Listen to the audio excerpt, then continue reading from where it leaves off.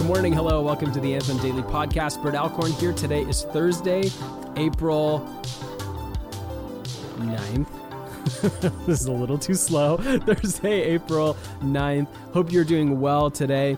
Hey, in this Anthem Daily podcast, we've been unpacking some Holy Week texts to help us be stirred and prepare well for Easter Sunday. That is coming. And just a bit of housekeeping. If you're part of Anthem here in Ventura, we're doing a couple of things to prepare for Easter and to prepare to celebrate Easter. One of those things is we are doing multiple online Sunday gatherings, 9, 11, and 6, 9 a.m., 11 a.m., 6 p.m. And so Anthem, if you have not yet decided which gathering you're going to be a part of, make that decision. Invite some people along with you. And if you've not gotten a chance yet to share your story, to share your Jesus Changed My Life story, go ahead, take a few moments, film that, upload it to Facebook, Instagram, whatever your social media platform of choice is, and get the word out. And be sure to add the hashtag Jesus Changed My Life and add the handle Anthem Ventura. And so that when your friends, family, coworkers, neighbors see your story, they can tap through the hashtag and see hundreds and thousands of other stories of how Jesus has changed people's lives. And if they tap through our Instagram or Facebook handle or whatever, they'll see an invitation to join us for Easter Sunday. And so if you've not done that yet, if you've not considered which gathering you're going to or who you're inviting along with you to online church, or if you've not uploaded and shared your story, take a few moments today. Make a plan to share those things today. Today, we are in John 13. So yesterday, we kind of talked around some bits around John 15 about what kind of troubled person are you? And then today, we're looking at kind of the early part of John chapter 13 on this Maundy Thursday. And so if you have your Bible or you're in a spot to get one, go ahead and get it. If not, I will read it and you can listen. But John chapter 13, I'm going to start in John chapter 13, verse 1. Start up at verse 1 and I'll go to around 17, 18 or so. John chapter 13. Now before the feast of the Passover, when Jesus knew that his hour had come to depart out of this world to the Father, having loved his own who were in the world, he loved them to the end. I love that the notes that John puts in his biography of Jesus. He loved them to the end. During supper, when the devil had already put it into the heart of Judas Iscariot, Simon's son, to betray him, Jesus, knowing that the Father had given all things into his hand, and that he had come from God and he was going back to God, rose from supper. He laid aside his outer garments, taking a towel, tied it around his waist. Then he poured water into a basin and began to wash the disciples' feet and to wipe them with the towel that was wrapped around him. He came to Simon Peter, who said to him, "Lord, do not wash my feet." And Jesus answered him, "What I am doing you do not understand now, but afterwards you will understand." And Peter said to him, "You shall never wash my feet." And Jesus answered him, "If I do not wash your feet, you have no share with me." So Peter says, "You shall never wash my feet." Or basically, the more literal interpretation is never to eternity, like infinity. No, you will not wash my feet. And Jesus answered, "If I do not wash you, you have no share with me." And so Simon Peter changes his story real quick and goes, "Lord, not only wash my feet, but also my hands and my head." And Jesus said to him, "The one who has bathed does not need to wash except for his feet, but is completely clean. And you are clean, but not every one of you." For he knew who was to betray him. That why he said, "Not all of you are clean." When he had washed their feet and put on his outer garments, and he resumed his place, he said to them, "Do you understand what I have done to you? You call me teacher and Lord, and you are right, for I am so. If I then, your Lord and teacher, have washed your feet, you also ought to wash one another's feet. For I have given you an example, that you should do just as I have done to you. Truly I say to you, a servant is not greater than his master, nor is a messenger greater than the one who sent him. If you know these things, blessed are you if you do them."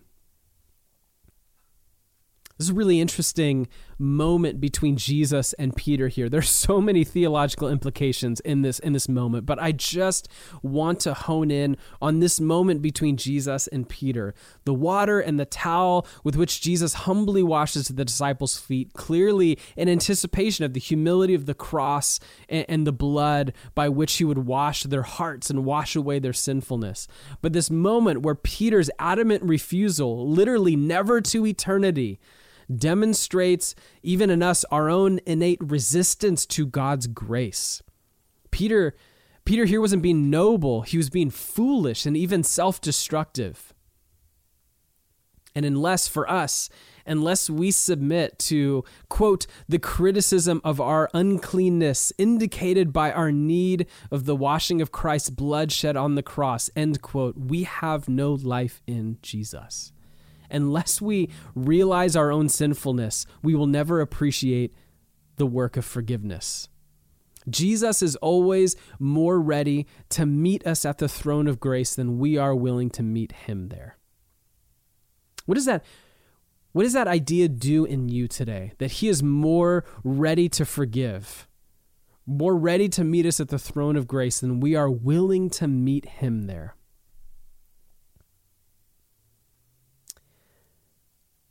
You need forgiveness. I need forgiveness. We all need forgiveness, like ongoing and ultimately for our sins. Like we believe that all humanity is sinful and in need of a Savior and in need of forgiveness. And if we do not process and grasp that reality today on Thursday, we do not understand and do not get what Jesus does on Friday. To fully understand the crucifixion, we have to understand our own sinfulness. We have to reckon with the fact that we are not good enough. We are not holy enough. We cannot save ourselves. We are in need of a Savior who was already willing to meet us at the throne of grace, who is more ready to forgive than we are ready to sin. But we have to acknowledge that, or else Good Friday has no meaning. And it's gruesome for gruesome's sake, unless we get that we were distanced from God because of our sin and we needed a Savior. I want to close with a quote from C.S. Lewis from The Weight of Glory. And he says this on forgiveness. He says, if you had a perfect excuse, you would not need forgiveness. If the whole of your action needs forgiveness, then there was no excuse for it. But the trouble is that what we call, quote, asking God for forgiveness, end quote, very often really consists in asking God to accept our excuses. What leads us into this mistake is the fact that there usually is some amount of excuse, some extenuating circumstances. We are so very anxious to point these out to God and to ourselves that we are apt to forget the really important thing. That is the bit left over, the bit with which the excuses don't cover, the bit which is inexcusable, but not, thank God, unforgivable. We have got to take to him is the inexcusable bit, the sin. We are only wasting time by talking about all the parts which can, we think, be excused. When you go to a doctor and show him the bit of you that is wrong, say a broken arm, it would be a mere waste of time to keep on explaining that your legs and your eyes and your throat are all right. You may be mistaken in thinking so. And anyway, if they are really all right, the doctor will already know that. So good and so cutting to the point. We don't need to explain ourselves away to God. We don't need to show him how we're good over here in this corner and hide away the other corner that's not good. But we can fully present our whole selves because we believe the gospel is real. That no amount of our badness can undo Jesus' goodness. That no amount of sin or rebellion overcomes God's grace and mercy. So today on this Maundy Thursday, looking towards Good Friday, know that you are sinful. It is rough. You and I are rough. There's full of sin. But we can fully realize our sinfulness because we can fully enjoy his forgiveness for us. That's it for today. Love you guys. Praying for you today on this Maundy Thursday, and cannot wait to share with you some of the beauty and truth of Good Friday tomorrow. So that's it for today. Enjoy the day. We'll see you tomorrow.